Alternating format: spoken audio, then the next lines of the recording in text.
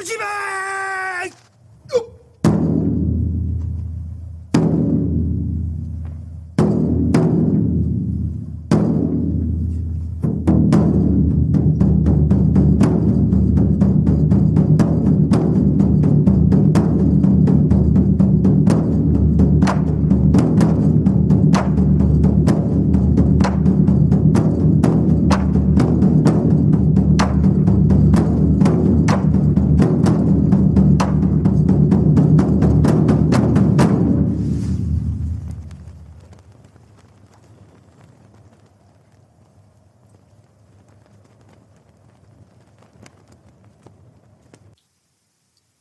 Hello, Legionaries. This is General Lance, joined with you, Sergeant Barnes, and Peter Vrangel again.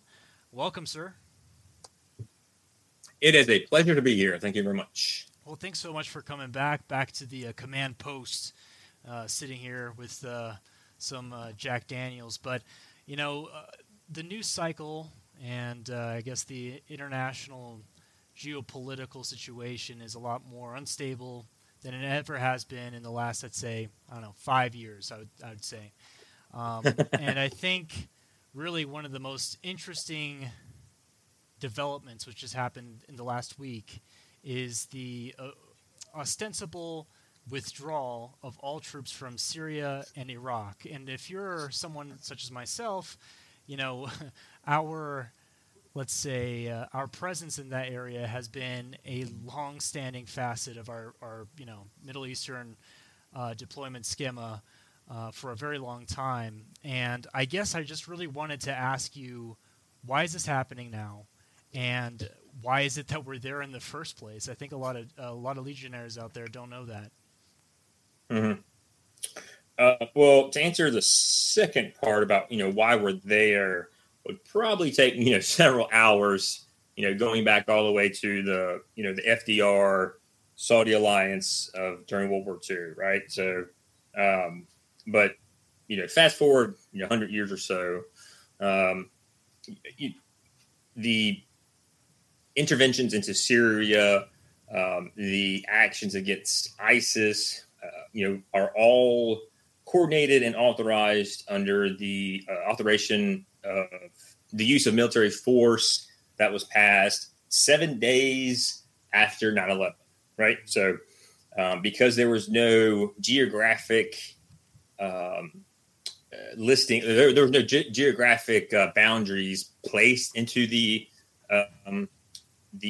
piece of legislation. It has been widely interpreted to allow U.S. force or the DoD administrations to go after terrorists that have never had any type of association with the attacks of 9/11 or attacks directly against U.S. forces, and using that 2001 authorization, they went into Syria, somewhat under the guise of protecting Syrians from the Bashar regime, and also against other types of insurgent organizations, specifically ISIS. And then we can go down a rabbit hole of that whole situation about ISIS and Syria and who funded who and such. But right. That's why I guess you can say officially that's why they're in Syria / northern Iraq is. Mm-hmm. The continual fight against ISIS. So that's there's a lot of layers to that. Mm-hmm. There's a lot of truths and half truths and such, but that's what they're saying they're there. And also the oil, right? Don't forget about the oil. Mm-hmm. And the interesting thing for someone that's autistically fixated on the Syrian conflict since it broke out in 2011, I think a lot of the listeners out there, I think they're not really cognizant of the dynamics there in Syria, which is basically a three-way local regional arena civil contest. War. It's a civil war. Yeah, I mean, of course, but I mean, it has many different different coalitions vying against each other. I mean, you have the Turks and you have the Trucial States. You have, of course, American aligned factions, in addition to, of course, the Russian aligned factions and so on. Yep. And the YPG and all that. However, I guess the most salient point that I wanted to ask is, with the invasion of 2003 and the dissolution of the Ba'athist regime, and the follow-on, republic, the Shiite republic in Iraq. Do you believe that, strategically speaking, how do you say this in a polite way? Do you think that the strategic withdrawal is a product of our own loss at that war and our misgivings in consideration to the fact that we invaded Iraq only to turn it over to Iranian influence? Is that valid? A valid perception of how things go? As simple as I can put it is, the day that the Bush administration gave CENTCOM the authorization to invade Iraq, and then the day that coalition forces crossed the line into Iraq is the day that essentially we handed Iran a proxy nation of Iraq. Granted, it took a decade plus of it of insurgencies, counterinsurgencies, different types of military operations, but that is the outcome. Iran now has a land bridge from its border to Israel, to Lebanon, and so essentially to the Mediterranean because of the miscalculations of going into Iraq. Yes. Okay, I guess the follow-on question, which is what was in the news cycle specifically, has to do with the ongoing strikes, which caused the deaths of 3 soldiers. And rest in peace, obviously. And my heart goes out for them. However, it begs the question,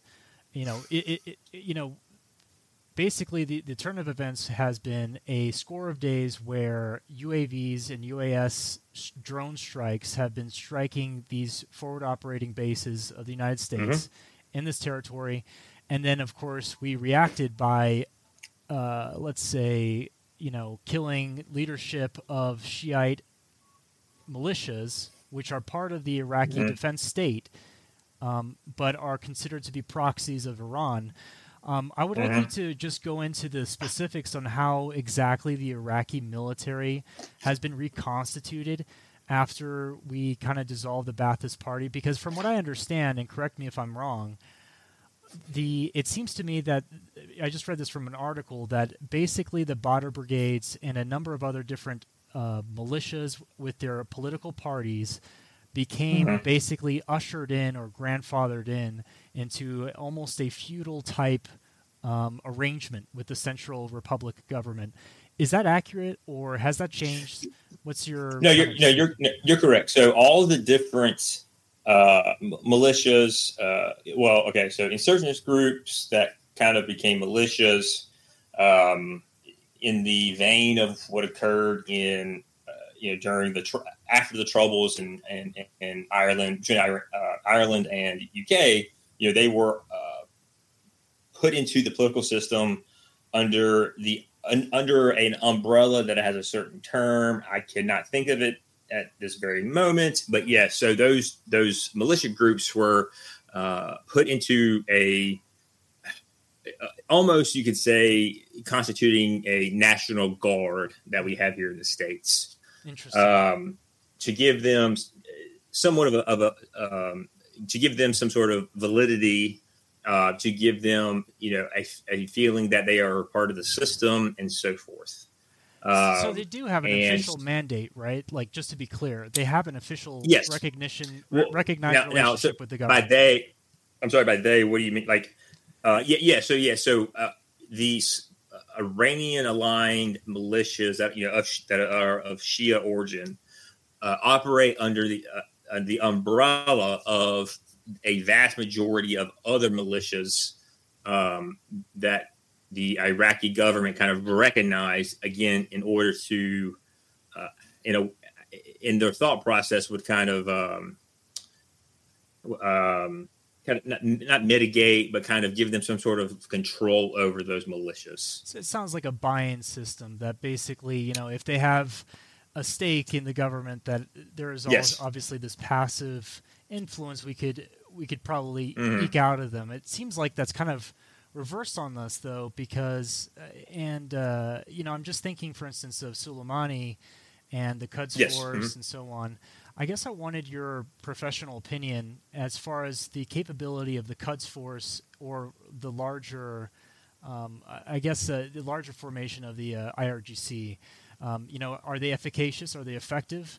Because partly within myself, and maybe this is my ignorance speaking, it doesn't seem to me that Iran is that necessarily, how do you say this professionally?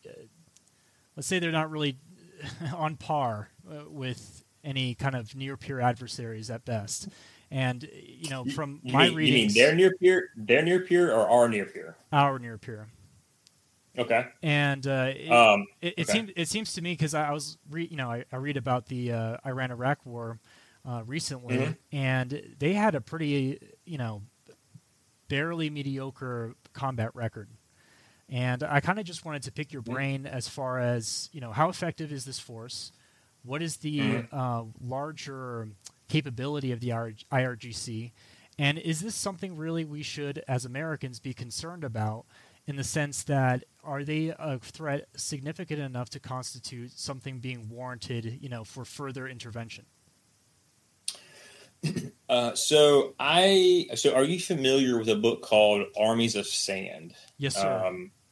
Okay, so I'm pretty sure, like, if I remember correctly, the premise is that the Middle East historically has had systemic issues when it came to fielding Western technology, and then utilizing Western doctrine to fight wars, right? And that's true. That's true from all the way from Iran to northern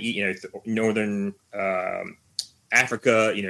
Everything that happened during all the three major wars of Israel and its surrounding neighbors, right?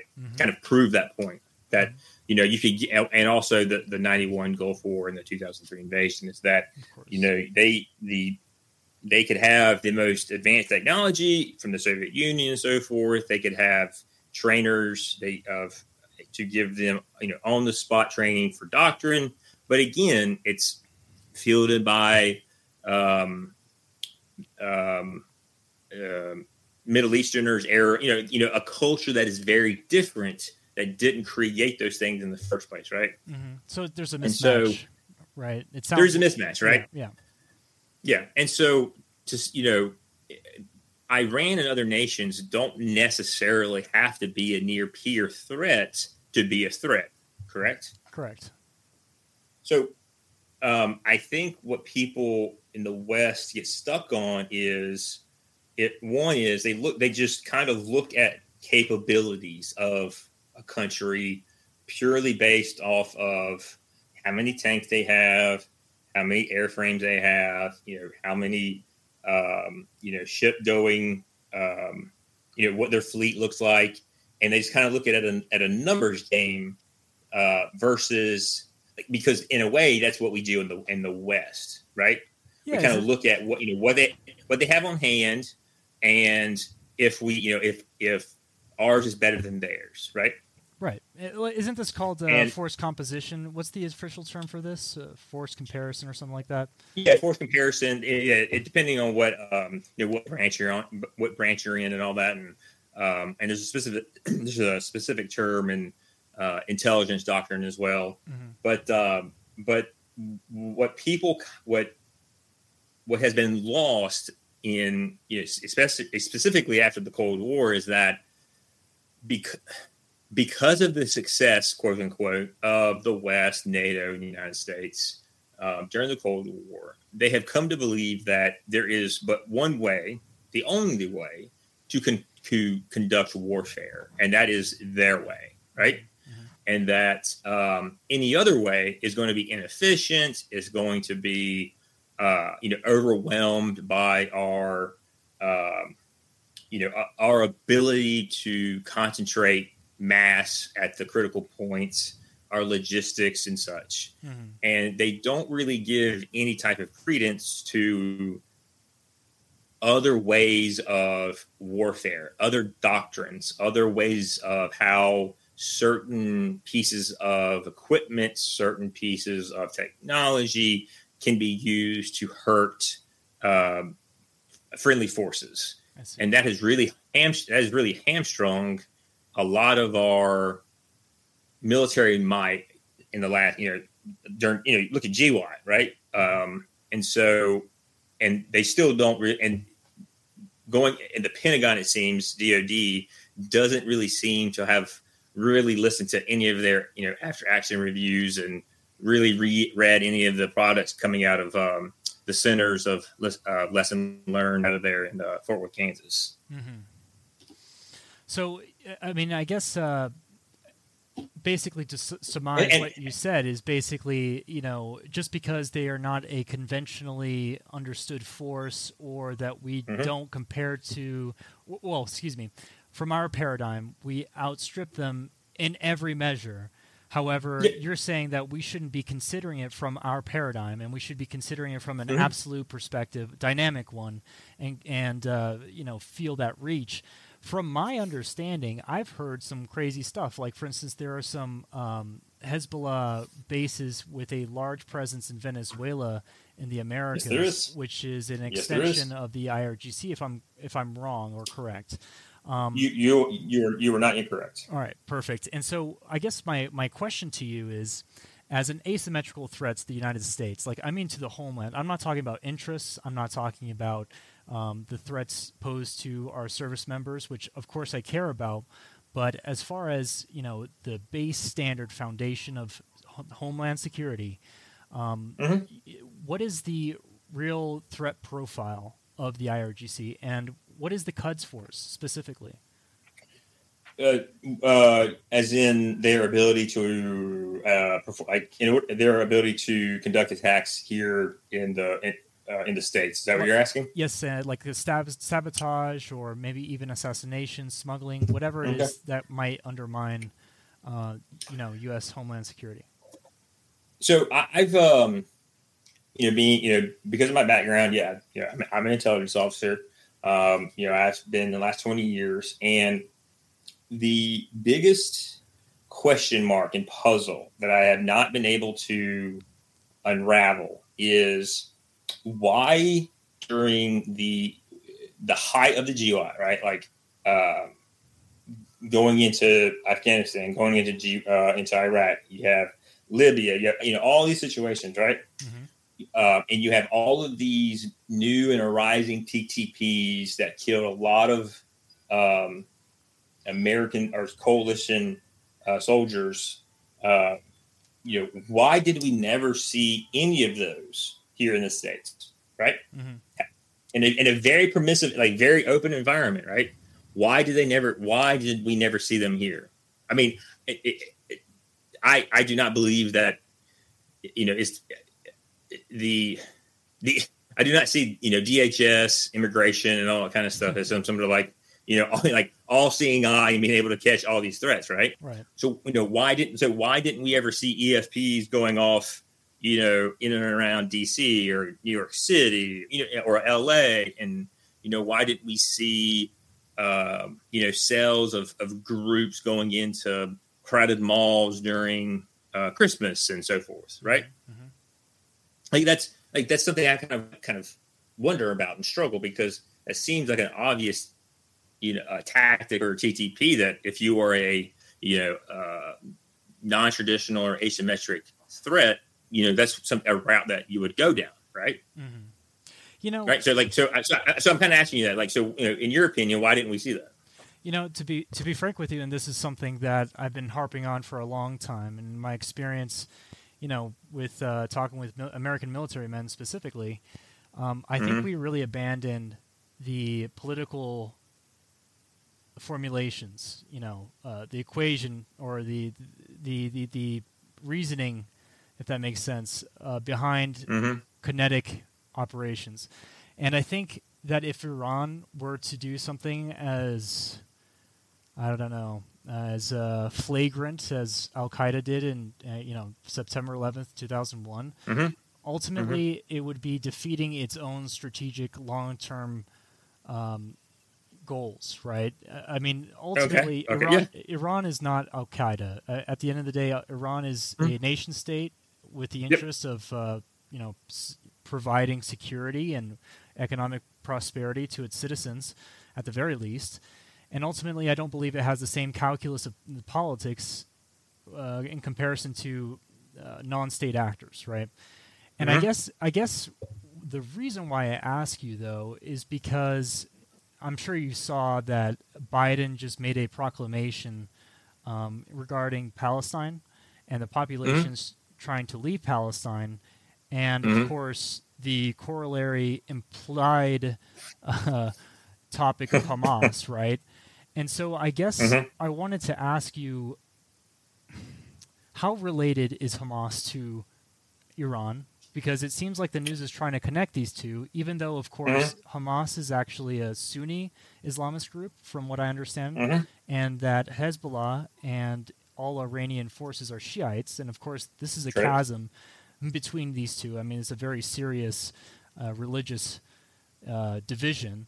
And so I guess I wanted to ask you, what is the role there that they're playing? And do you believe that, I guess give us some background as far as what Biden's talking about and what the implications of that are.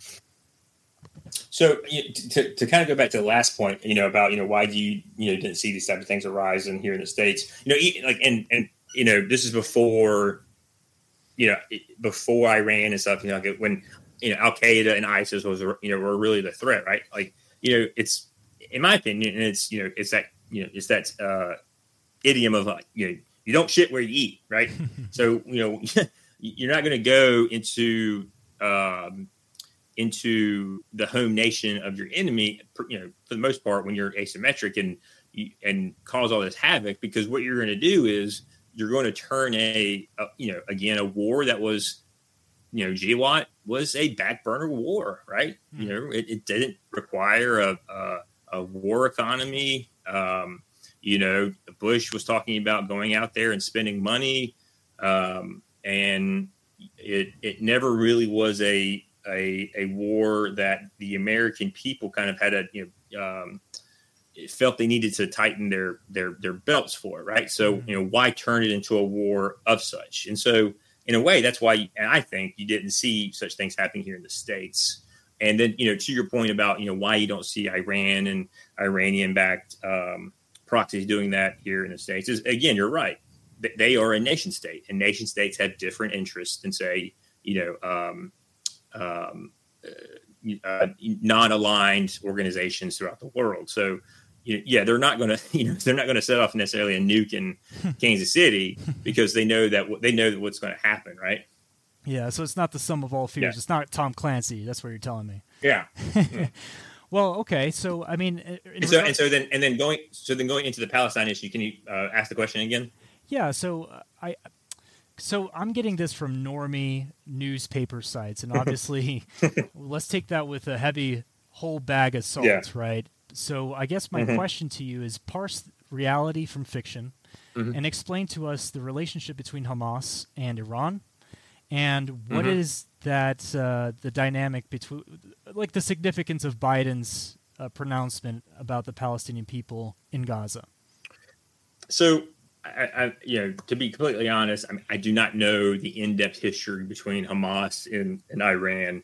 I do know when Gaza was essentially given, self-governance from Israel, when Israel gave Gaza self-governance, they held elections. Hamas won, and and then Hamas, just never really held elections since, right? And and they just kind of held on to power through series of fear, intimidation, and projecting the issues that the Palestinian people have onto the Jewish nation, to the Western world, and also to a certain extent other Muslim nations that surround them. And so Hamas, it's again, Hamas and Iran. So it's a situation of, the enemy of my enemy is my friend type thing, right? Mm-hmm. It was documented in Iraq that there was coordination between Sunni and Shia insurgent groups, against coalition forces. But then the moment the mosque the mosque was bombed in Karbala, is that right? The mosque that was bombed in Iraq that kicked off the sectarian civil war, all bets were off, right? Mm-hmm. That's when, Iraq, and that's when Sunnis and Shias were just killing each other left and right. You had Shia death squads just roaming Baghdad, killing everybody, cutting off heads, and all that kind of jazz, right? Mm-hmm. So, yes, they in a sense, they have a very long history of not getting along and hating each other. But, when faced with a, somewhat common enemy, they can say, well, let's kill them first, and then we can get back to killing each other. Yeah. I mean, it's so interesting how parochial like these conflicts are. It's almost like you're opening a book and being transported back to medieval Europe. It just seems like this, a bunch of warlords that from time to time put down their weapons against each other and turn in a common foe. I guess. Yeah, I mean, it's a tactic, and it is a situation as old as time and as old as warfare, where two clans, two organizations that seemingly have nothing to do with each other, and quite frankly hate each other. Will band together in order to destroy an external foe. Mm-hmm. Well, I guess it leads us to my real question here, because I'm sure you've been following the urban operations going on with the IDF going into Gaza and basically them blowing the entire strip of land into smithereens, clearing out underground tunnels, and there are multiple. And there's the recent operation and was it Northern? Like, I'm not gonna lie, like sometimes I just kind of like gloss over a lot of that because it's just it just becomes so propaganda. There's so much propaganda surrounding it from every angle. It just becomes tiresome. Wow. And so if I'm tracking correctly, there has been or there is going to be a rather large operation by the IDF into northern Gaza. Is that correct? Yes. Okay. Yes. Where essentially like all the people pushed one way or the other has gone for safety, right? Right. And for the audience out there, for relevance, just think of, if you can vision in your mind's eye Israel, and then right at the coast in Ascalon, there's this strip of land. It's called Gaza, and it borders directly on Egyptian Sinai, and of course has a large, frontier with Israel. The conflict that we're seeing is unprecedented in the amount of civilian casualties incurred on the Palestinian population. And it seems as though that there's this discord between President Biden and Netanyahu, who's the prime minister, as far as the conduct of the war and the manner in which the war is, I guess, bordering on ethnic cleansing. And it seems that the Egyptians don't want to allow the refugees from Palestine into their territory, and it seems that the Jordanians don't want that either, nor do any other, possible neighboring states. Can you explain to us what's up with that, and why is it that they don't want to accept them? Yeah, sorry for my laughter during your talk. I get it. It's so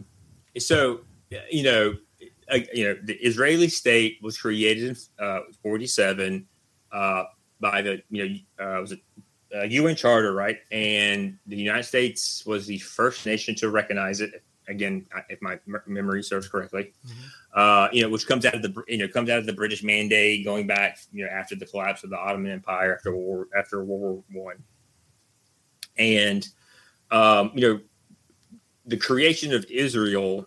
It wasn't necessarily like a widely accepted or wanted action in the international sphere, right? Mm-hmm. The Brits were kind of divided on it. The French, a lot of major players were kind of on the fence about it, and not getting into conspiracies or being called a I am neither anti-Semitic nor am I a Zionist, I guess. Yeah. Even though it's hilarious when people call me either one. But yeah, so Israel and the fledgling government, fought a war that at the end they fought a war at the end. They expelled millions of Palestinians from their land, right, which has occurred historically through time. Every nation has done so, right? Accusations of genocide, ethnic cleansing, the right of return, and so forth. These are all things that kind of surround the creation of Israel, right? And not getting into the validity of those is just because those are things that just happen, anytime there is war. Mm. And then, over the course of Israel's, after those years, they fight a series of wars wars against coalitions of Arab nations, and one where they were almost annihilated, pushed into the sea, and others where they were, begged to stop, by Henry Kissinger. They were begged to stop going further into Egypt, right? Mm-hmm. And then after that, a lot of the Arab nations around them kind of realized, hey, maybe this isn't the best approach, and certain governments, started to, work in the shadows with the Israeli government for certain things, and so forth, and a lot of countries started to switch from alliances with the Soviet Union, with military technology and so forth, to the U.S. Egypt being probably the most prominent, mm-hmm. And so.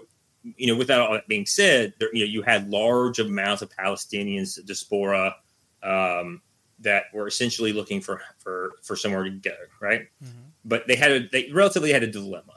So their dilemma is, if they go to a nation and accept their citizenship, then I guess the way things are, they lose any type of claim on their right to return, right? At least that's the way I understand it. And so they are just there. They're relatively stateless wherever they go. So, Egypt, Jordan, and so forth. Lebanon. Well, the problem is when this diaspora has been used as a tool, specifically by the PLO, that was created by Arafat, to kind of to rabble rouse, to use to collect all of this anger and so forth and direct it towards Israel. Mm-hmm. But doing so, they had to use Arab nations as staging points, specifically in this case Jordan and Lebanon. Jordan began to realize that the Palestinian diaspora in their country was essentially a state within a state. The diaspora started to get not only violent towards Israel interests, but also to Jordanian interests. And so the Jordanian military declared war on them, leading to what is called the Black September in 1970, or the Jordanian Civil War that lasted, I think, about 8 months, and expelled the Palestinians from their nation, realizing that they're troublemakers because of certain reasons. Right. Then you have the situation in Lebanon, right, where the diaspora, being used as a tool by the PLO, began to use it as a stage of ground to attack Israel. Lebanon started getting pissed because Lebanon at the time was still it was like the France of the Middle East. Mm-hmm. It was majority Christian before the Palestinian immigration, which is interesting. I'm not sure about that stat, because I know that they've always had some sort of like government sharing type of situation between the Druids, the Christians, and the Muslims. Mm-hmm. And so when the PLO and the Palestinian diaspora started attacking Christians, the Lebanese military took military action against them, and that was the catalyst for the Lebanese Civil War. So again, they were finally expelled. Mm-hmm. Egypt, people kind of forget this, there's a wall that separates Gaza, or no offense, between Gaza and the Sinai Peninsula, because again, the Egyptians do not want the Palestinians within their territory. I wonder why. Recently, recently they have moved significant amount of military hardware into the Sinai right outside border crossing, saying no, if you push these people into our country, we're going to push back. We're going to push back against what you're doing because we don't want them in our territory. Mm-hmm. And seem to kind of overlook that, right? They seem to overlook that it's a lot of places where the diaspora goes, it tends to not end well, or it doesn't tend to end in the best situation for the home nation, right? Mm-hmm. And that plays a large part of why, again, right today in 2024, Muslim nations are not, opening the doors for the diaspora. Mm-hmm. But it's all, and also, you also have the thing of it keeps a stick in the eye and makes Israel looks bad, right? In a way, if that makes sense. I mean, of course. So it's a two-way street, right? Like, hey, we don't want them in our nation because I know what they can do because of their history. But in a way, at the same time, we can use it as a tool to keep a stick in the eye to the Israeli government. I mean, moreover, it's also not ceding more ground to the Israelis. I mean, which no one wants to see, I guess, in that area among the Arab nations. And just for the record, and I feel like it's important to explicate this for the record, we're examining military issues from a completely third-party, indifferent perspective. I hope you understand this. We're not taking one side or the other. We're just examining it with indifference. And I know that might sound cold, but it's important for people to understand. Yeah. Because... I mean, Go ahead. I mean, as a nation state, Israel has a right to exist as a nation state. Okay, that's but you can still criticize the methods and means of which they do in order to preserve that nation state, right?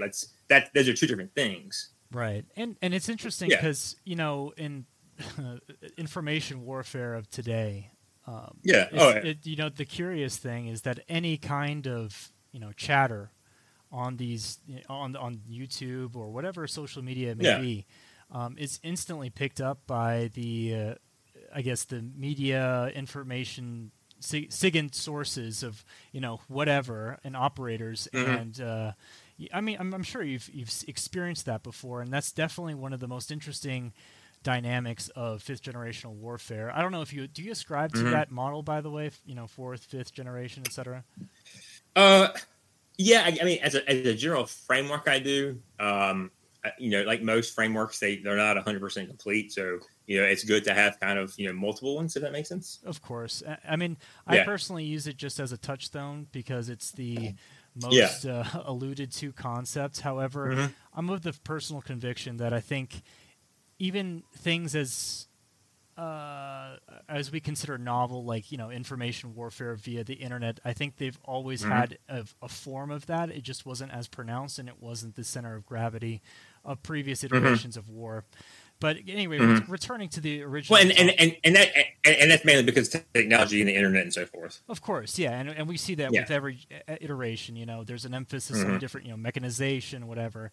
And anyway, I guess returning to the original point, I guess the most interesting thing to me is, the innovation in munitions, the cheapening of smart drones and smart munitions and UAS systems, which are extremely accessible. And also don't forget like the so you speak of smart munitions, so don't forget about the kind of like more kinetic, less explosive type of missile systems that have been used in the in the recent past. I heard something like that. It was a surgical missile that was designed to target one specific dude in a hospital setting, but because it didn't want a mass casualty event, it was like a missile that deployed at blades that exploded, and it didn't harm anyone else except for the targeted guy in question. It was honestly kind of creepy. However, what I'm trying to ask you is, we're seeing this in Ukraine as well, and we'll talk about that in following conversation. But I wanted to ask you, with the with this new emphasis on mass, cheap, smart munitions, are we going to see the end of capital-intensive, weapon systems like tanks, freaking IFVs, or what have you? What's your opinion on that?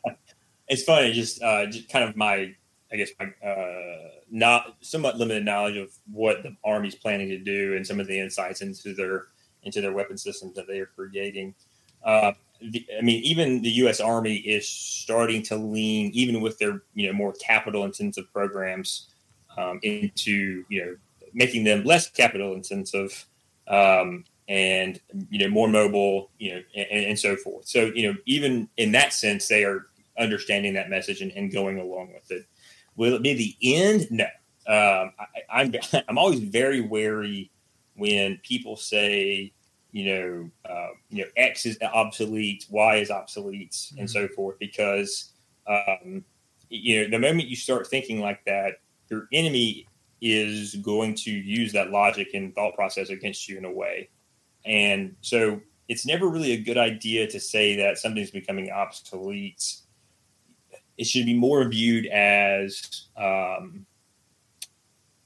is going to be more applicable in the geographic and cultural landscape the war is going to be fought in. If I'm making sense. Yes, of course. Right? Yeah, of course.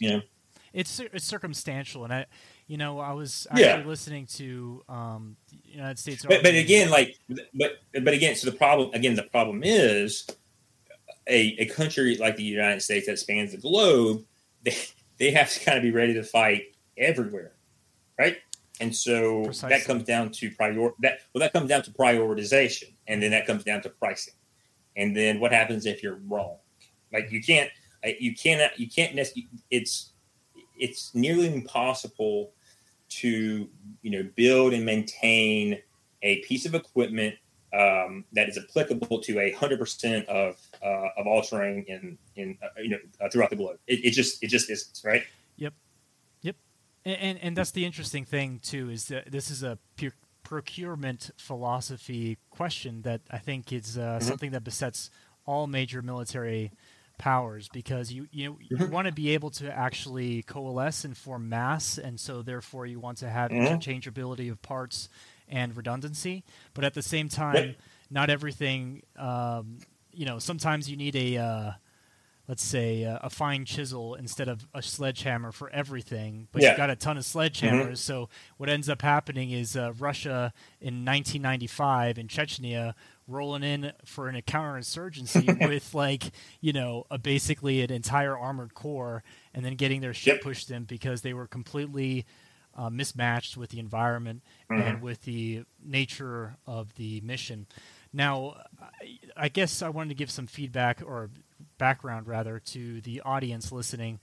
There is a number of different modernization programs going on in the United States military, and namely among them is the U.S. Army plan. It's called Army of 2030, but effectively and the Army of 2040. So don't forget, those are two things as well. Oh yeah, I forgot about that. There is one follow-on as well, isn't there? Yep. So, yes, there is. Just focusing on the 2030, however, because of the corollary with the Marine Corps, it seems as though, and from their own lectures that I've been listening to, the refocusing of mass over, of course, the brigade tactical team, combat team model. You're correct. And I wanted to pick your brain as far as how mass comes into play in modern warfare, and do you believe that because how do I frame this in the correct way that I'm trying to get at? But it seems like smart munitions are becoming so plentiful and so cheap that ultimately throwing mass is the only way to overcome surgical munitions, which are, of course, tailored to our Cold War era 1980s airland battle type techniques of Schwerpunkt and so on.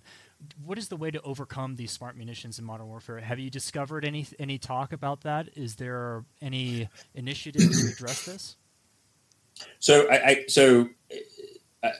guess you're speaking of the one of the initiatives of Army 2030 is to take the brigade combat team that has dominated, since 2001, the GWOT, right? And strip it of its assets that were once at the division, then to reconstitute them at the division level and make the division rather than the brigade the main maneuver force on the battlefield. I'm assuming that's what you're kind of talking about in that regards, right? I am. Okay. So, and then how does and then can you ask the question again about mass? Just make sure I'm tracking right. Yeah, absolutely. Is the reintroduction of mass a counter to the center of gravity posed by smart munitions? So basically making targets plentiful but cheap. Is that yeah? I know that sounds really dark because it's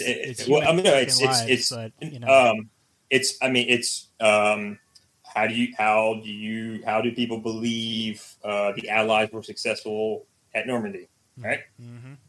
It was literally mass again. It was the hope that the Germans would have less bullets than Allied soldiers that could be put onto the beach, right? Essentially, that's what it was. Of course. Kind of, very broad kind strokes. Very rough and very, Crayola type, logic. But yeah, that's essentially what it was, right? We're just going to throw so many people at you that there's just not enough targets for you to hit all at once. Mm-hmm. So it's not so much a reintroduction of mass; it's more of a, I guess I would say, a refocus on mass. And again, that's being rather pedantic, but mass has always been a part of the principles of war. And so it's the reason I say that is because it's not like they are going to, the Army is not getting any bigger. Okay. Mm-hmm. It's actually shrinking. Mm-hmm. There has been discussions about, force changes leading to force reductions or changes in force structure, which would lead to force reduction in forces because people just aren't signing up. So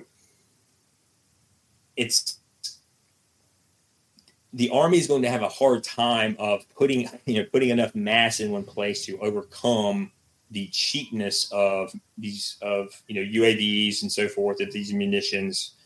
In that sense, right? The reliance of mass to just overcome, the amount of cheap missiles, cheap platforms that can be directed towards them. It's more about the reintroducing the division level. Not so much about that. At least I don't see it. It's more about operating at a division level is something that I have lost for the longest time, and seeing it as a counter, or seeing it as a need in the great powers competition that is supposed to be coming between China and Russia and so forth, right? It's not so much about, I don't think it's so much about the ability to counter cheap weapon systems, right? Mm-hmm. That is where they're leaning heavily into the autonomous type systems, the AI type systems to counter that threat. They're leaning more into the technology side than the mass side to counter that threat. The most interesting development revealed to us by the Ukrainian war is actually the EW capabilities of the Russian military. Yes. Originally, it had been the case that American combat power was obviously, okay, just to give you background, legionaries out there. The idea is that the United States really heavily emphasized on a technological edge from the 1970s period onward to counter the overwhelming mass of the Soviet Union, and focusing on striking, deep strikes into the enemy logistic rear. Now, of course, our enemy gets a vote, right? And so, of course, they were working furiously to counter our technological edges. And among them is, of course, scrambling targeting systems that a lot of these weapons platforms that the United States military utilizes. And of course, one of the things that we discovered ourselves is the capacity for the U.S. For the Russian military to veer off course or to hack JDAMs off target successfully Yeah. at roughly a rate of 70% at first. It's become more efficacious as time has gone on, but it still remains a significant challenge to combat power, if that makes sense, and especially because of the fact that our doctrine revolves very strongly on surgical precision munitions. I think that's something that really is understated, right? I mean, am I wrong? I think to be better put is doctrine relies on having absolute air superiority. Mm-hmm. Yes. So perfect. And I guess, I wanted to pick your brain. Can you tell us about the Russians' EW capabilities? What do we expect, and what is it that blew our socks off and kind of changed our estimation of the Russian threat? So I know a few things, but sadly I can't really put them out on this on this medium. Yeah. But spending time. So when I was in doing some operations in Germany, I was on mobilizations in Germany and given several briefs by higher echelon intelligence assets. It was rather eye-opening and shocking to see the abilities that at the time, even this was before. Again, Russia was in the Donbass, but it had not, and Crimea, but it had not gone fully into or further into Ukraine. But learning the capabilities they had of where we were stationed or where we were conducting operations or training in Poland, being told, the Russians essentially can hear you, right? And you're just and you're like, what the hell is going on? Are you serious? And yeah. By hear us, I mean not like by hear us, I mean intercept our comms and signals and such. Even at the distance that we were. Mm-hmm. Certain platforms out there and all that. And it's because the U.S. military has relied on technology for so long in a way to minimize the threat. Minimize the threat to the individual, service member, soldier, sailor, airman, and Marine, right? Mm-hmm. Perform surgical strikes, hit them with drones, rather than actually putting, people on target, right? Unless they're, SF or such. Mm-hmm. And while great in many ways, because it, keeps you alive and so forth, and and great in the sense that in a uncontested in an uncontested airspace, it works perfectly. Mm-hmm. But that over reliance has, kind of dulled the senses of the American people and the Pentagon and so forth to the fact that in warfare people die. It just happens. I'm sorry, it just does, and it's sad. And I'm glad I didn't die when I was in Iraq and other locations, but people do, and it's sad. And it's a part of warfare. Like you can try to make warfare as clean as possible, but it's not. There's only so far you can go. Mm-hmm. In a way, the Pentagon went too far. The DoD went too far, or the U.S. government went too far. The over reliance on bombing locations, the air campaign in the 91 Gulf War, the 2003 invasion of Iraq, Afghanistan, and so forth. Try to make this kind of bloodless war. Mm-hmm. Doing so, it's really atrophy the skills of, I can only speak really of, the military, of the U.S. Army, of, the individual soldier. You give an individual soldier a map and a compass and they have no idea where they're doing, where they're going, and so forth, right? Mm-hmm. They've been so reliant on GPS, everything from their phone to even, daggers that they would have in Afghanistan. And so what happens when that gets turned off, right? What happens when GPS goes down? What happens when the generators go down? What happens when you hit, you get, something with EW affects your ability to perform combat operations. Mm. How well has it been trained for operations to continue? And again, that's just something that's atrophied within the U.S. Army. Technology fails, precisely. Yeah, it does. technology fails, right? And that has been my biggest gripe in the last 5 to 7 years, looking at how the U.S. Army has adopted certain transitions, going very high tech when I believe, well, maybe you should go also low tech in certain ways, and they just have. It seems to be, and go ahead. Oh, so and low tech is low tech isn't always the answer. High tech isn't always the answer. It's always the right mix because it depends on the attributes of the specific war that you're fighting. But it's more of if you step back, right? It's more about how there is a lack of imagination, a lack of research, a lack of allowing different viewpoints or dissonant viewpoints into the decision-making process. And I think that is really the issue. That's really the crux of what's going on within a lot of the decision-making within, say, the Pentagon. I can't help but agree with you, and I'm really glad that you've been, especially you're somebody that is of far superior qualifications than I do, as a combat veteran and Thank you. A dude that actually knows the fuck he's talking about. However, it's something I know how to use Wikipedia, and I know how to use and read doctrine. That's about it. Good to go.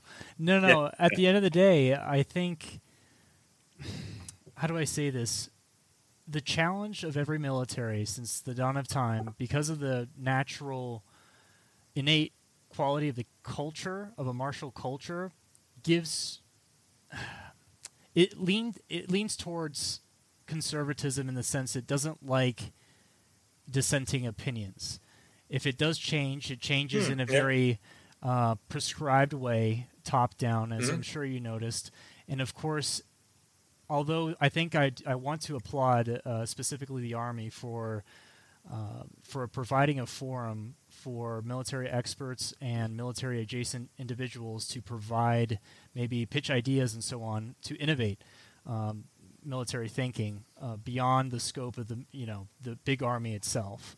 However, I completely agree with you, and you see this in the combat operations of people of, for instance, the Russian Federation, as I alluded to before, in the Chechen Wars, and later in Georgia, and of course later on in the early Ukrainian War, and then finally now.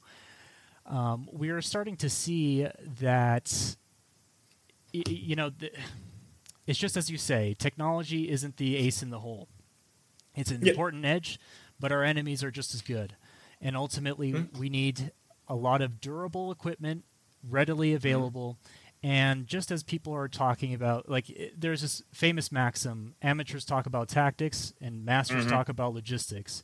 One of the most pressing concerns that have been revealed to us in this conflict, like I said, in mass, is the lack of safe industrial base or military industrial complex in the United States that's secured, and a chain that can actually provide logistical support to any potential large-scale military operations. And that is a glaring shortcoming of ours, which of course is due to the 90s and globalization and the end of the Cold War.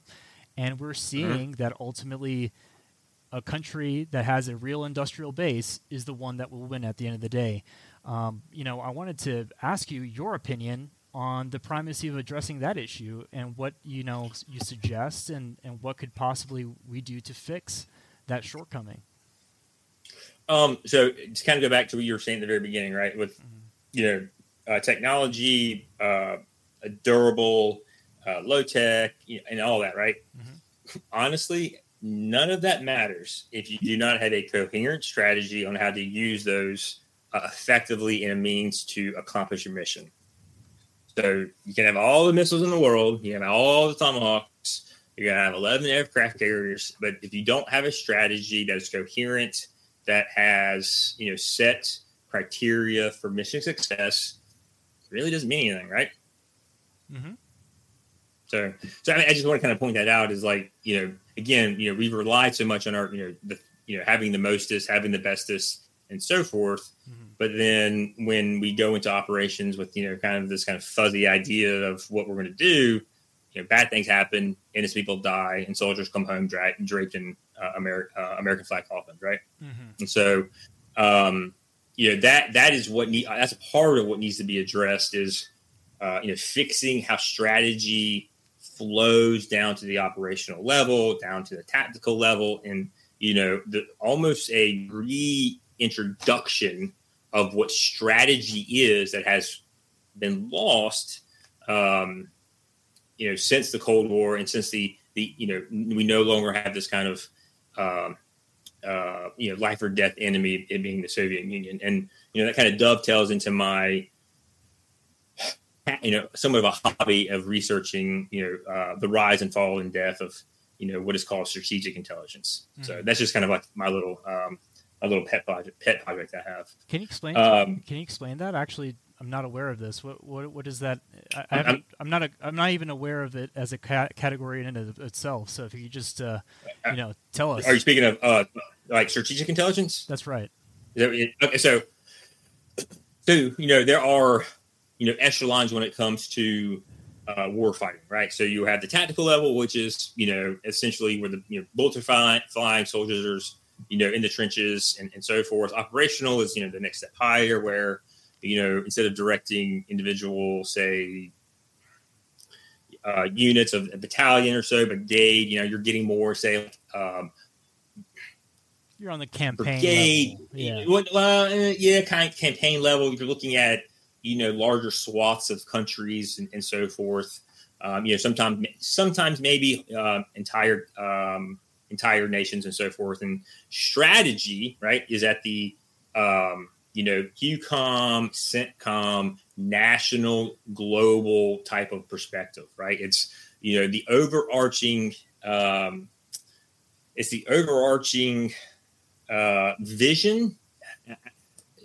There's different ways you can put it, but like this overarching vision of how the war should be fought and what it's being fought for, essentially. In the terms of strategic intelligence, it follows the same, right? You have tactical intelligence, which is I just grab this insurgent off the off the field, and he gave me this information and so forth. So that's tactical level, operations at the next level, and then strategic is kind of is at that same level of COCOM and at national kind of level of operations. And strategic intelligence has been kind of given this idea that it's a timeline, like it's over the horizon type thing, but it's also about fulfilling the needs of what the strategic level decision making needs to be. And that doesn't necessarily isn't bound by a time, a long time. It could be a year, right? A strategic type of objective could still be within a year, if that makes sense. Yes, it does. And so strategic intelligence has always been this ability to see things at a larger scale rather than seeing the larger players, how they interact, versus as the U.S. Army has become accustomed to, more at the tactical level of getting the surgeon the next day, right? The intel cycle of combat operations down at the battalion, brigade level, running against insurgents, right? Pop, getting those insurgents, off the streets, getting the IEDs off the roads and so forth. Correctly, it's effectively perceiving the political end state brought on of the war, basically, like elucidating the goals of the end state. But then, right? But so strategic intelligence is what is fed to the decision makers, Congress and president and so forth. That it's just more than just about what's going on tactically at the ground level. It's about, hey, this is what could be 3-5 years down the road. This is what we see, emerging threats, so forth, blah blah blah, blah, right? Mm-hmm. And we just kind of lost that, right? We just have. Mm-hmm. It's rather atrophied, and there has been some effort to reintroduce it. There's been several books written. There's a lot of articles written in the 90s about it, because that was when a lot of the major players of the Cold War began to see the I guess you say de-evolution of it, at the CIA and other types of three-letter agencies, and they started to ring the bell, but it didn't work. The greatest issue, I think, is that there is no unity of political command in the United States. As you can see, like, the decision-making imperative is not set by any one sovereign, so there isn't, like, this cogent... I'm sorry, what do you mean by that? Sorry. So, like, imperatives are... Especially, like, for instance, in Afghanistan, I think is the most famous example of mission creep in our most recent history. Okay. And the reason being is because the executive authority had to balance the interests of various different organs within the United States government instead of course, these organs meeting the demands of the political sovereign, the actor. Like, so in this case, of course, the commander-in-chief, which is the president. So instead, the American model is deferring to departments for their own specific strategic interests, or rather, its strategic imperatives it's given itself. And what ends up happening, of course, is that none of these individual departments can achieve their stated end state without, of course, imposing shortcomings or vulnerabilities or destabilization of someone else's end state. And we saw that in Afghanistan. I'm sure you probably fucking remember. Yeah. Let's say like the DIA very much focused on the I think it's the Al-Haqqani, or I forgot what it was called, but the Pakistani. The Haqqani network and the Eastern Afghanistan. Haqqani. Yeah. And then of course there were State Department imperatives of women's rights and so on, and then of course there's the myriad different presidencies and their cabinets and their interests, and of course the military-industrial complex and their interests, and so on and so forth. And I don't want to bother you, but I guess what I'm trying to ask you is, I feel like the reason why we lack that strategic insight, or that will to have a clear defined goal like the one we had in 1991 Desert Storm, is because ultimately the presidency has lost its unity of command and vision, and therefore cannot dictate solid parameters for any one stated war goal. Would you agree with that? I'm going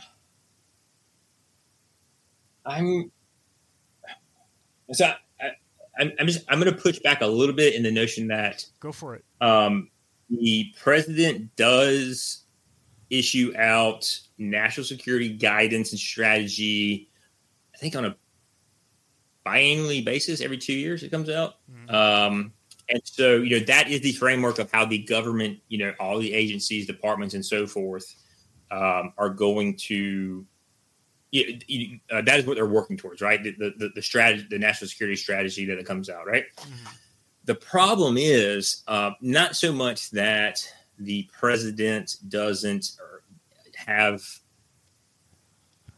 necessarily control over those agencies and departments. It's more of, the way I see it is that there isn't a single or a singular point of threat that could be it all can be directed towards. Does that make sense? Through the Cold War, it was the Soviet Union, right? And so everyone was on that mission set. Everyone was on the same sheet of music, right? It's about calibrating on a common target, right? A common definable target. Okay. Yeah. And then when the Cold War was over, and then before GWOT, I mean, it was literally like schizophrenia, right? I mean, it was in the sense that you had departments and missions and all this kind of stuff, like, in search of, new avenues to make themselves relevant. And also with this comes the rise of all the social issues, social justice-ish stuff that comes up, right? And that starts creeping into the narrative about the same time. And so then when GWOT hits, as I call it, it becomes, warfare ADHD. There is no single point of focus, right? How do you defeat if it is a global war on terrorism? Terrorism is a tactic. So how do you defeat a tactic, right? Because of that, and that being relatively ill-defined through many and several national security strategies, it gives a lot of leeway for all these departments to kind of do whatever the hell they want, right? To address that issue, and that's why in Afghanistan you had, this, gender rights type of initiative by the Department of State and so forth, right? And so I think it's more that case versus then the president or the executive branch just not having control. It's just this lack of a singular focus of threats. And then one can say the whole notion of deep state continuing on with their mission sets, and the Trump administration and certain departments and just outright ignored what he said. So yeah, that was actually. Honestly, I was impressed, the ballsiness of it, just the flagrant. It's just. Oh yeah, I mean, hey, DOD, Pentagon, I want you out of Syria now. Nah, we're just not going to do it. We're good. We're good. But again, I will say this. They tried to pull the same shit with Biden, right? And I give Biden credit, like he stood firm. And again, I think if I'm not making any statements about the 2020 election. If Trump was president now or at the time during the drawdown or during the withdrawal, he would have stuck to the guns as well. But part of the issues that arose out of the withdrawal of Afghanistan was the DOD dragging its feet. It really, and the Pentagon just dragging its feet, saying that, we're never going to leave, so therefore we're just not going to plan have any type of contingency plan or any type of well thought out contingency plan. That's how. That's my belief. I've come to a similar perception of things. Like I think you're right on target. Honestly, I think you're over target right now because ultimately, the nature of bureaucracy, and especially when you get into intelligence with compartmentalization, which a lot of you guys don't know. Basically, you can have security clearance, but it's also need to know basis. So there's a vector which bisects, people's basically mental horizon. It limits them.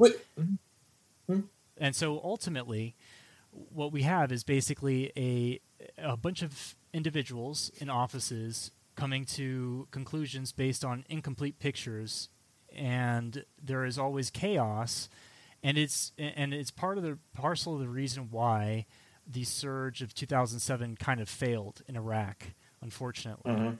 And I guess the one thing that I think the United States, and since I'm a private citizen, I can say this, I would say that I think when America was better at waging war when it was waging it under Henry Kissinger, because we make too many of these mistakes where we go abroad and we occupy a country and then we start doing this thing which is a big no-no. Ever since, read Machiavelli the Prince, you have to respect the customs of the local place that you're in. And ultimately, we made that massive mistake in Iraq and especially in Afghanistan where we are sending people who are antithetical to their convictions, as odious as we may perceive them to be. It is important as warfighters to be, let's say, Romans in Rome, if that makes sense. Because what's going to end up happening is exactly what ended up happening with the Soviets, and it happened with us, which is we estranged the population we're trying to win over, or at least get their acquiescence, if not their outright support, because of the fact that we're pushing things that really kind of rub them the wrong way. And in fact, many of the State Department initiatives rub regular Americans the wrong way. And I believe returning to a mode of war where the military imperatives reign as paramount instead of the social imperatives or anything else downstream, I think that would be a good way of actually waging and conducting warfare. I mean, would you agree with that? So I kind of have two parts of that. Is you bring up Kissinger, and it's there needs to be a reintroduction into the conversation of in our national security conversation, how we use the military of the recognition of the very clearly stated, very clearly delineated interests of what we would consider near peer adversaries, great powers, and so forth, and even middle tier nations, right? Like we have like the recognition of, okay, this is your this is country X's geopolitical interests. This is what they want, so forth, right? Mm-hmm. And giving it giving it validity. We don't necessarily agree with it, right? But then when their interests very much compete with ours, or create a threatening situation for us, which again we must be very clear about what our stated national security interests are. Then that's when you really start to introduce military force, diplomacy by other means, and so forth. And we just don't do that, right? Like we just kind of like that. The greatest example is, of course, Saddam Hussein's occupation of Kuwait, and having conversed with the U.S. ambassador, effectively asking for permission, asking if the United States would react to such an aggression. And I think, like, in the most understated, most wrong way of portraying ourselves, the ambassador basically told Saddam Hussein that we wouldn't care, and of course we didn't really care. And I completely agree with you. Just to serve as an example to what you're saying. Yeah. Well, I mean, that's you're. Well, the problem with that was like, because Iraq still had a very large army, no matter how what state it was in, it was more about threatening Saudi Arabia. That was really what people were like. That's really what got the U.S. government all freaked out, right? It wasn't them invading Kuwait. It was the weakness, the military weakness and vulnerability to Saudi Arabia. Really, that's what it boiled down to. Because what I understand at the time, the majority of the oil was coming from that region specifically, and the oil fields were just over the border from Kuwait, right? Is that how it was? Yeah.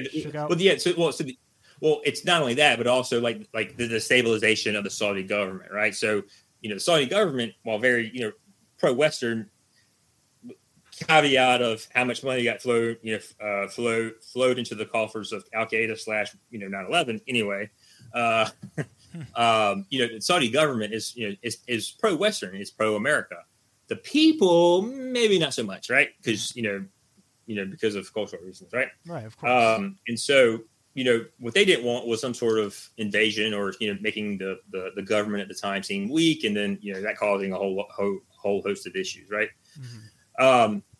But again, going back to the recognition of other nations' kind of vested geopolitical or national security interests, right? The U.S. has a long history of just kind of like overlooking that, we do, it's very much of what we do is okay. If you do it, it's not. And just kind of dismissing the desires of other nations and what they want to do. Now, granted, sometimes that's good, sometimes that's bad. Sometimes, again, certain nations need to be pushed back against. But again, when you just ignore, or you make a nation who has a very long history of being very proud of who they are seem less than what they seem less, or make them view themselves as less, it's just a recipe for disaster, right? And you can kind of see what's going on with Russia with today. Precisely, and it is really. And again, let me just caveat this: I do not condone Russia's invasion of Ukraine. I think it's wrong. You shouldn't invade other nations under false pretense. So there you go.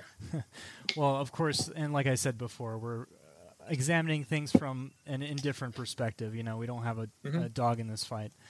You know, and I guess just to kind of bring it full circle here, and we're talking about the intangible with the tangible, the kinetic with the political, and I guess the perfect crossover between information warfare and political dialogue was with the Putin Carlson interview. And I guess I just wanted to first wait, which I'm going to confess I have not watched. Oh, okay. I have not watched at all. Okay. No. And the reason I haven't watched is one, I guess I just really haven't found the time. I've been kind of busy, and two, I really didn't see it as like me learning anything from it.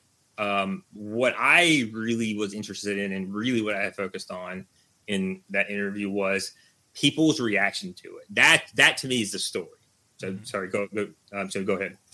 So I mean, for those of you that don't know, right now I believe Russia is the most embargoed country in the world, economically speaking, more than the DPRK, North Korea, which is very interesting, right? Very interesting, and obviously it seems that our economic forecasts for their country are vastly underestimating its actual economic potency and its ability to circumnavigate our embargoes. It seems that they have more friends than we expected, or at least the liberal clique in government. Well, I would call them. I wouldn't call them friends. I would say people with similar interests. Like, I wouldn't necessarily say India and Russia are friends, but they have similar interests. Partners. How about that? Maybe partners. Yeah, there you go. Fair weather friends. Maybe, I don't know. But but I guess the main controversy is that people are calling for Tucker Carlson, an American citizen, to be detained upon visiting the United States, his home country, for interviewing a, I guess, hostile power. But although we are we're at peace, diplomatic peace with Russia. We are not at war. We are not at war with Russia. Yes, exactly. And are we? Are we? I guess so. I mean, maybe maybe not. But I guess it begs the question, though, because in this age, it's globalized age of information. You know, information warfare is itself just as dangerous and just as deadly as, you know, a man with a gun in a trench on the Ukrainian front. As we can see, it can really affect morale, and it really can undermine the support Ukraine might receive, and I think that's what I heard as well from the pro-Ukrainian side. And then, of course, there's the American principle side, which is he's an American citizen exercising freedom of speech, and that ultimately the only thing more corrosive to our American Republic dying than invasion is our dereliction of our freedoms, which is freedom of speech itself, and our lack of ability to champion it. And so I guess I wanted to ask you, what are the military implications of this kind of dialogue? And then second of all, what are the internal... Well, actually, I can't ask you political questions. How about I ask you... Well, you can. I mean, ask me a question, and I can see if I can answer it or not. Okay, yeah. I guess I would be asking you, what does American freedom mean in a world where even speech is considered a weapon of the enemy? And are we in that? I mean, you mean like now? I mean, last 20 years. I mean, I mean, don't forget you had the Sedition Act that Wilson used to put Debs in jail, right? Alien Sedition Act, 1917. Yeah. So yeah, I mean, it's kind of old as time. Again, you know, Lincoln did it, you know, with newspapers and such. And so, okay, so, so, you know, not only have people called for his detention, I mean, people have called for him to be, you know, arrested for treason, right? And, you know, again, when you ask them, you know, well, what do you do with traitors, right? You know, they seem to kind of glaze over, right? Like, you kill traitors, right? That's they know very well what they're saying. They know. But they will not verbalize that, right? They say, well, no, he needs to be arrested for treason. But then when you ask them, okay, well, then what does that mean? Again, they kind of glaze over, right? And so, meaning that they're cowards. And you know, again, the reason I really wasn't interested in watching it, like, it's not going to necessarily change hearts and minds of the people who either like Tucker or don't like him and all that. It's more about, how do people within the media and the government react to it, right? You bring up all the interviews that Barbara Walters conducted through her career with all the, some of the worst elements and the dictators and authoritarian leaders of nations. And again, there's no real response. They say it's different this time. Okay. Mm-hmm. And they don't tell you why, though, because it's about, it's just different. Yeah. It's about democracy and my decency. Okay. Yeah. It's always about, the real journalists who are in Russia, they're in jail, right? Mm-hmm. The real Americans are in jail. And I'm like, okay. I mean, again, how does that apply to the situation? It's born out of just this kind of blind hatred of Tucker in the first place and everything he kind of stands for and does and says and so forth. And then it's this kind of knee-jerk reaction of Putin is Hitler. The whole, have you heard of, I came across this a little while ago, and I found this to be very interesting, but the whole concept of, Schrodinger's cat, right? Yeah. You know that concept? Okay. Yeah. So but it's being applied to the Russian military, right?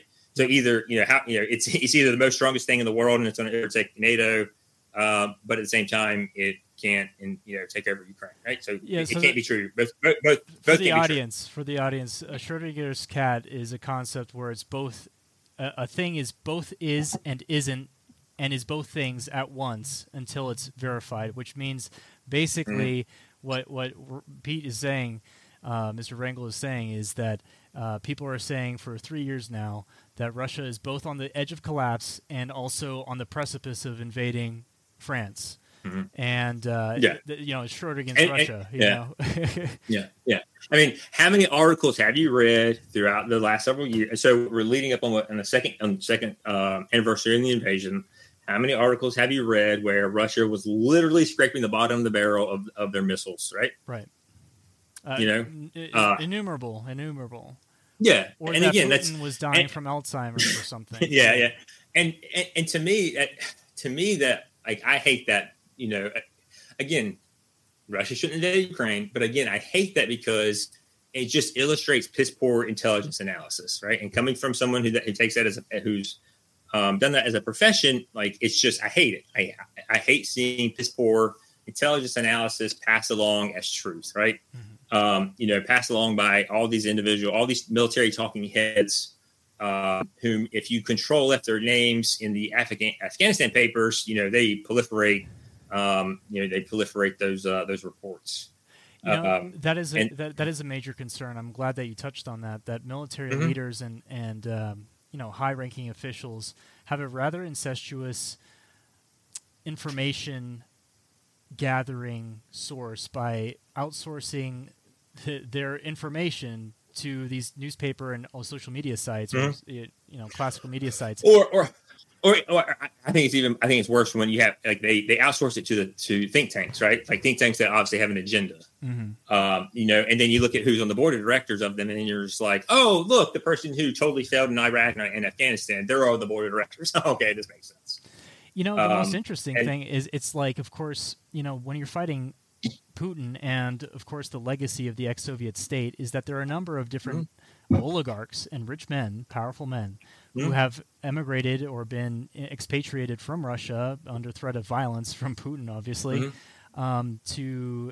And basically they have a bone to pick. And for instance, one of the mm-hmm. most prevalent ones is Garry Kasparov, who was this ex-chess grandmaster, if I remember correctly, and a political opponent of Putin who had to escape. He's a rich guy, and he basically subsidized some classic media sources and pulls influence mm-hmm. in furtherance of his personal vendetta against Russia.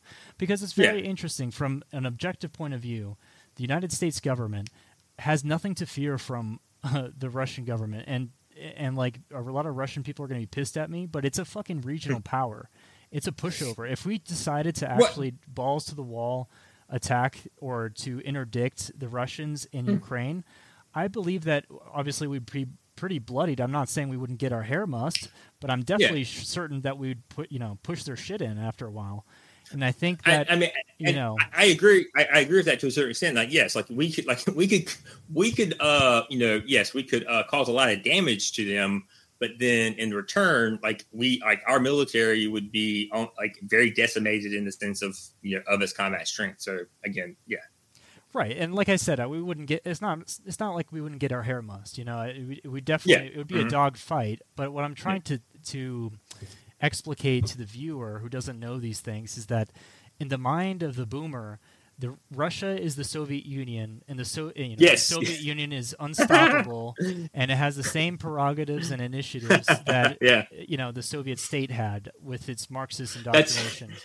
And the reason I laugh, I'm sorry, is how interchangeable people use Russia and the Soviet Union, in tweets and stuff like that, or trying to get a message out, and it's just a pet peeve of mine because it just demonstrates how one, illiterate they are, and two, how obvious what the point they're trying, the propaganda they're trying to push out. And moreover, I think it's important it's causing us to misunderstand who Putin is. People believe Putin to be Stalin, when in reality, Putin was actually... exactly. No.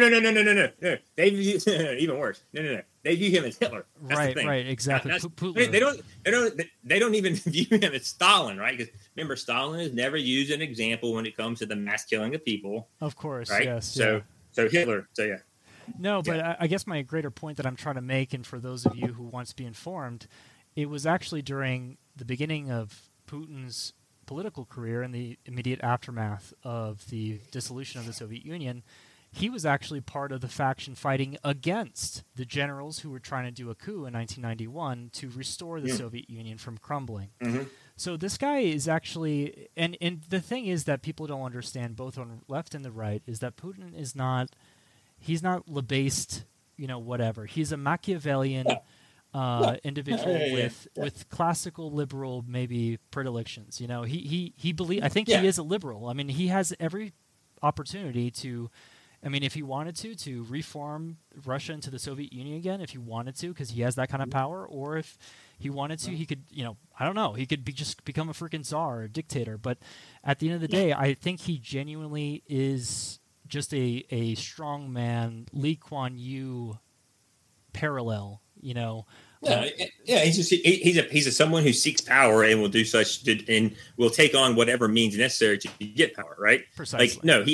He isn't this and people who view him as such is kind of disturbing, as this alt-right, right-wing type of thing where preserving Orthodox Christianity and all kind of stuff no, that's just not true. That's just not happening.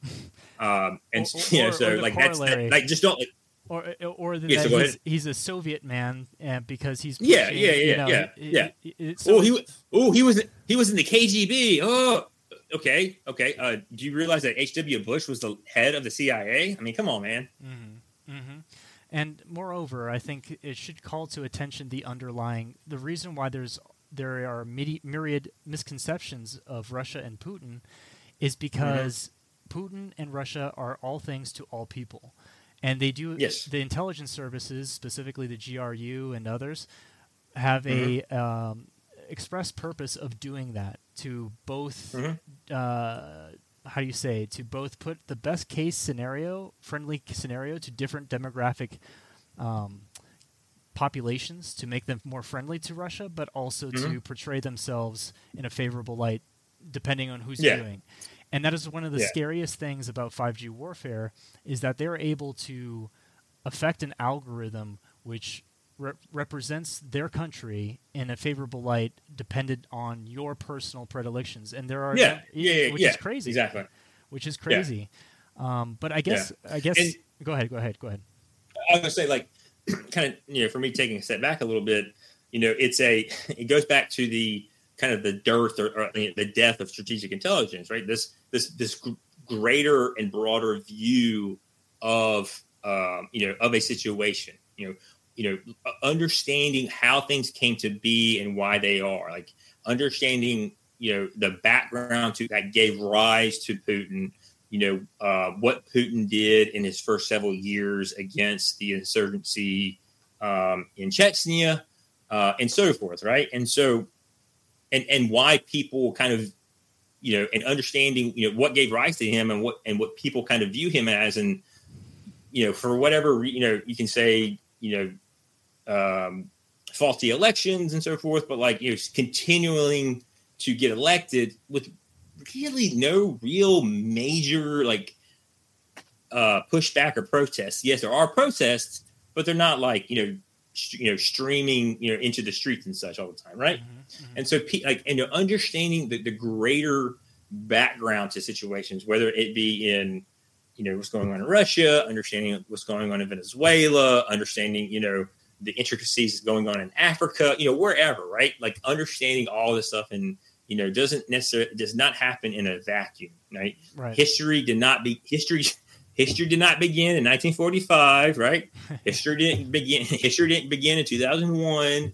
There are bigger trends in play, and people don't see it, nor do they want to, because again, people just don't see strategic intelligence, or they don't use strategic intelligence in the government anymore.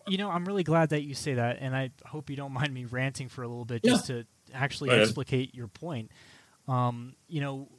If you are a military leader and any political leader in general, do not be a peasant who perceives his enemy as good or evil. They're just adversaries. And ultimately, all political dynamics come down to power. Putin is not he's not my friend, and he's not like the demiurge. He's not the Antichrist. He is a dude who will stomp on your dick if he can to get his way, if you let him. Yeah. And ultimately, I believe that there's this American mistake of conflating morals with political analysis. And that ultimately, when in regards to Russia, like, of course, Russia is an adversary of the United States. It is adversarial. It is trying to maximize its power. It's called power maximization, right? However, the art of diplomacy and understanding our strategic interests is to know when to fight, when to not, when to really go out on a limb and limit someone. And I think that's something that you see on both sides of the political spectrum, an absence of, and especially most alarmingly in the military elite, which I believe, compared to anyone else in American society, should be the most responsible and the most sober-minded about these things. Otherwise, we're going to get fucked. But I mean, that's I'm sorry. Going to? Yeah, I know, right? It's really unfortunate. But I would like to just last point that I would like to, I'd like to make. Well, before you get to your last point, I just want to hit on that. Not seeing your enemies as good or bad, good, evil, and so forth, right? It also leads into do not underestimate your enemy, right? Do not dehumanize them in a sense of, as we did, during the GWOT, sandal wearing goat fuckers and such, right? Because what that does is again, you underestimate their capabilities, right? Yes, they don't have the same capabilities as you, but they have other capabilities that you don't. And so once you start to do that, then you're just leading into a thought process, into a loop of your OODA loop, how you process things becomes very skewed. You miss things, and next thing you know, you're being driven out of Afghanistan and Iraq and other locations. Precisely. And that's a problem I see within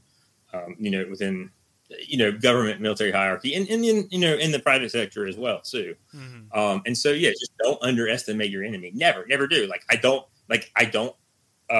think Russia is the greatest thing ever. Obviously because they highly operated in Ukraine.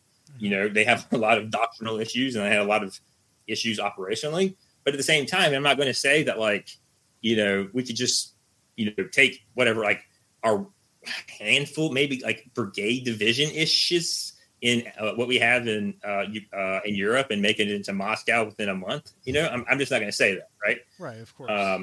But yeah. but people have. So I guess that's the point I wanted to make. And the interesting history between us and Russia is actually pretty long. And this is the point that I wanted to make, is that based on context, we are friendly and enemies dependent on the political dynamic. So for those of you that don't know, John Paul Jones, the founder of the United States Navy, was actually, after the Revolutionary War, commissioned by the Imperial Russian Navy to fight for them and train for them, train them, etc.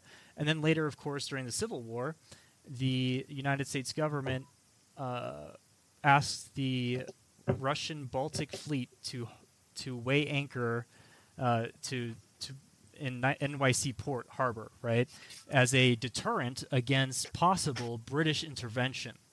And especially because the Union Navy was busy blockading the South and the Clipper ships, etc.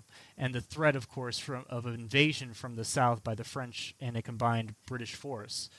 And then later, of course, during the First World War, we were allies. And in the immediate aftermath, when the Bolshevik Revolution occurred, we sent a division of men to fight the communists in the Polar Bear Expedition. And it was only when Russia became a Bolshevik state, a communist state, that we became true enemies.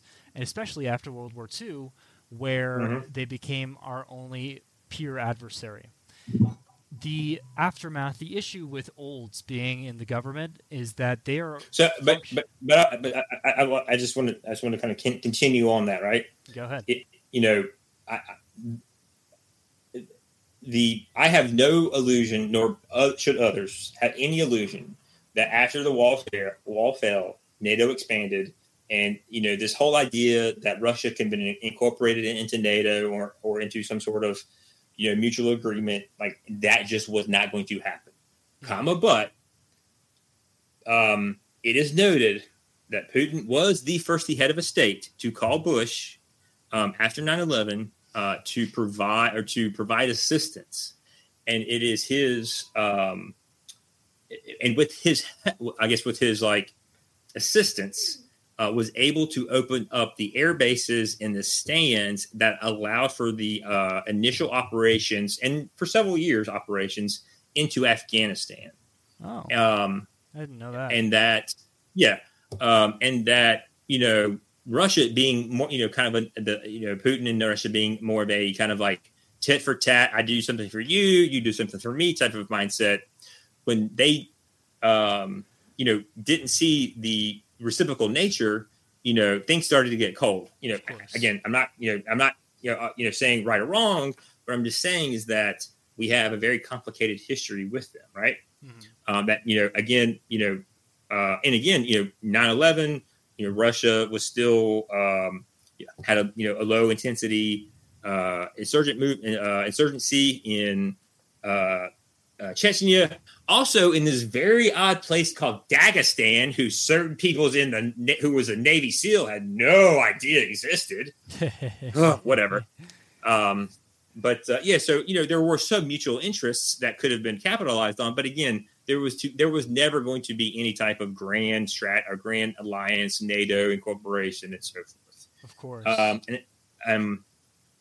It's also proven that the intelligence apparatus within Russia were notified the FBI on 2 different occasions about the Boston bombers, and those were essentially ignored. And so again, those are just data points. They don't necessarily mean anything. Just the fact that we have a very complicated history with Russia. Yeah, and I think this stems from, of course, this animosity stems from, how to say this in a diplomatic way, a certain clique who has a disproportionate amount of power in our government that are expatriates of that, country, if that makes sense.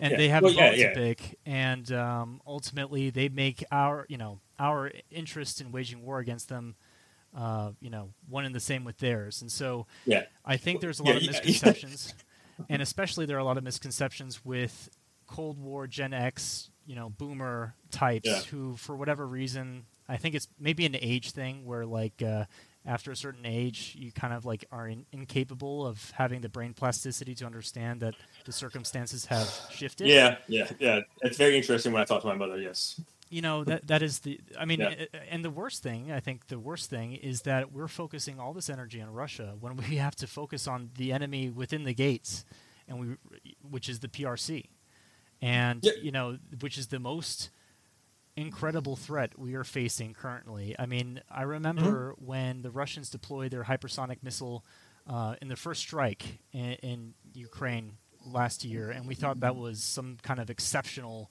deployment, and especially because we couldn't track it on our radar air defense battery for the Patriot missile battery or something. But the most concerning thing is that the country with the most advanced ballistic missile technology is itself the PRC. And on top of everything else, they've been massively upgrading. And I guess I just wanted to pick your brain. I mean, like, shouldn't we be focusing on the PRC instead? I've lost count on how many official pivots to Asia or the Pacific that the multiple administrations have tried to initiate. Right, and yes, the PRC.